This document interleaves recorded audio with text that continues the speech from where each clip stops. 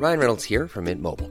With the price of just about everything going up during inflation, we thought we'd bring our prices down.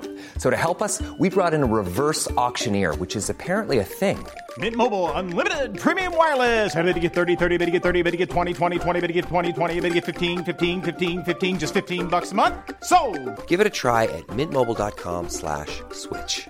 $45 up front for 3 months plus taxes and fees. Promo rate for new customers for limited time. Unlimited more than 40 gigabytes per month. Slows full terms at mintmobile.com.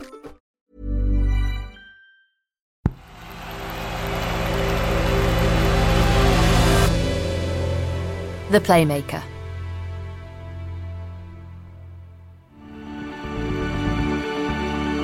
Hi, I'm Chloe, and this is The Playmaker.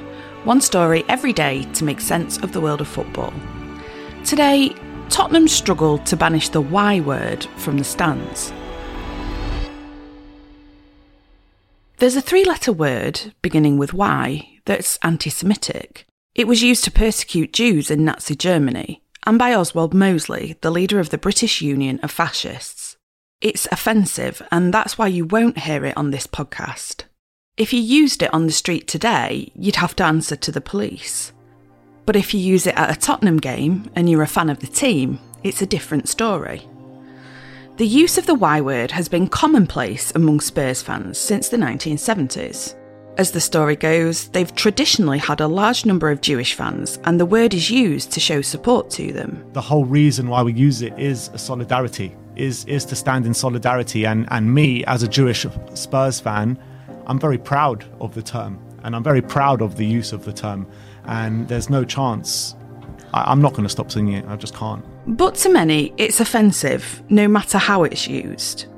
Ivor Badil, along with his brother David, made a short film for Kick It Out back in 2011. The Y word is just as bad and just as offensive as the N word and the P word. But some of you might think, nah, they just mean Tottenham fans. That's what they call themselves. It's just a bit of a laugh. Is it? And so with anti-Semitism on the rise globally, Spurs consulted with supporters about the use of the term. In a 2019 survey, 94% of 23,000 Spurs fans agreed that the Y word can be considered a racist term against a Jewish person. Since then, the club has conducted a review, and last week it made a direct appeal to fans. Going to start with that significant news from Tottenham Hotspur this lunchtime. The club asking their supporters to end their use of the Y word, saying it's time to move on from the term being associated with the club. It's the first time Spurs have made a direct appeal to their fans about the word's use. But on Sunday, those pleas were ignored by some Tottenham fans. 3 minutes into their match against Wolves at the weekend, some Spurs fans began using the Y word again. And Ivor Badil was back on TV explaining why it's offensive. Yeah, my mother was born in Nazi Germany. We lost relatives in the Holocaust. How can it not be upsetting in any context? He admits that this is a complex issue. He understands that Tottenham fans aren't being knowingly anti-Semitic. But the concern is that Spurs fans chanting the Y word normalises its use among others, people that will use the term in a different context. It's also thought that it could encourage rival supporters to chant it back to them, often with extra references to the Holocaust. And there's another reason its use is outdated too. It's thought that fewer than 5% of match-going Tottenham fans are actually Jewish. But some Tottenham fans don't think things will change. That's part of our identity.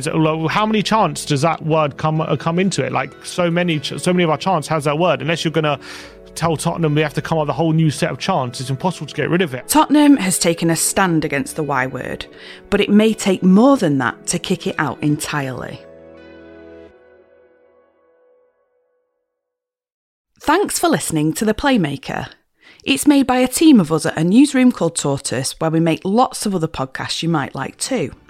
To get future episodes of The Playmaker, ad-free and early access to our weekly slow newscast, you can subscribe to Tortoise on Apple+. Today's story was written by me, Chloe Beresford, and produced by Ella Hill.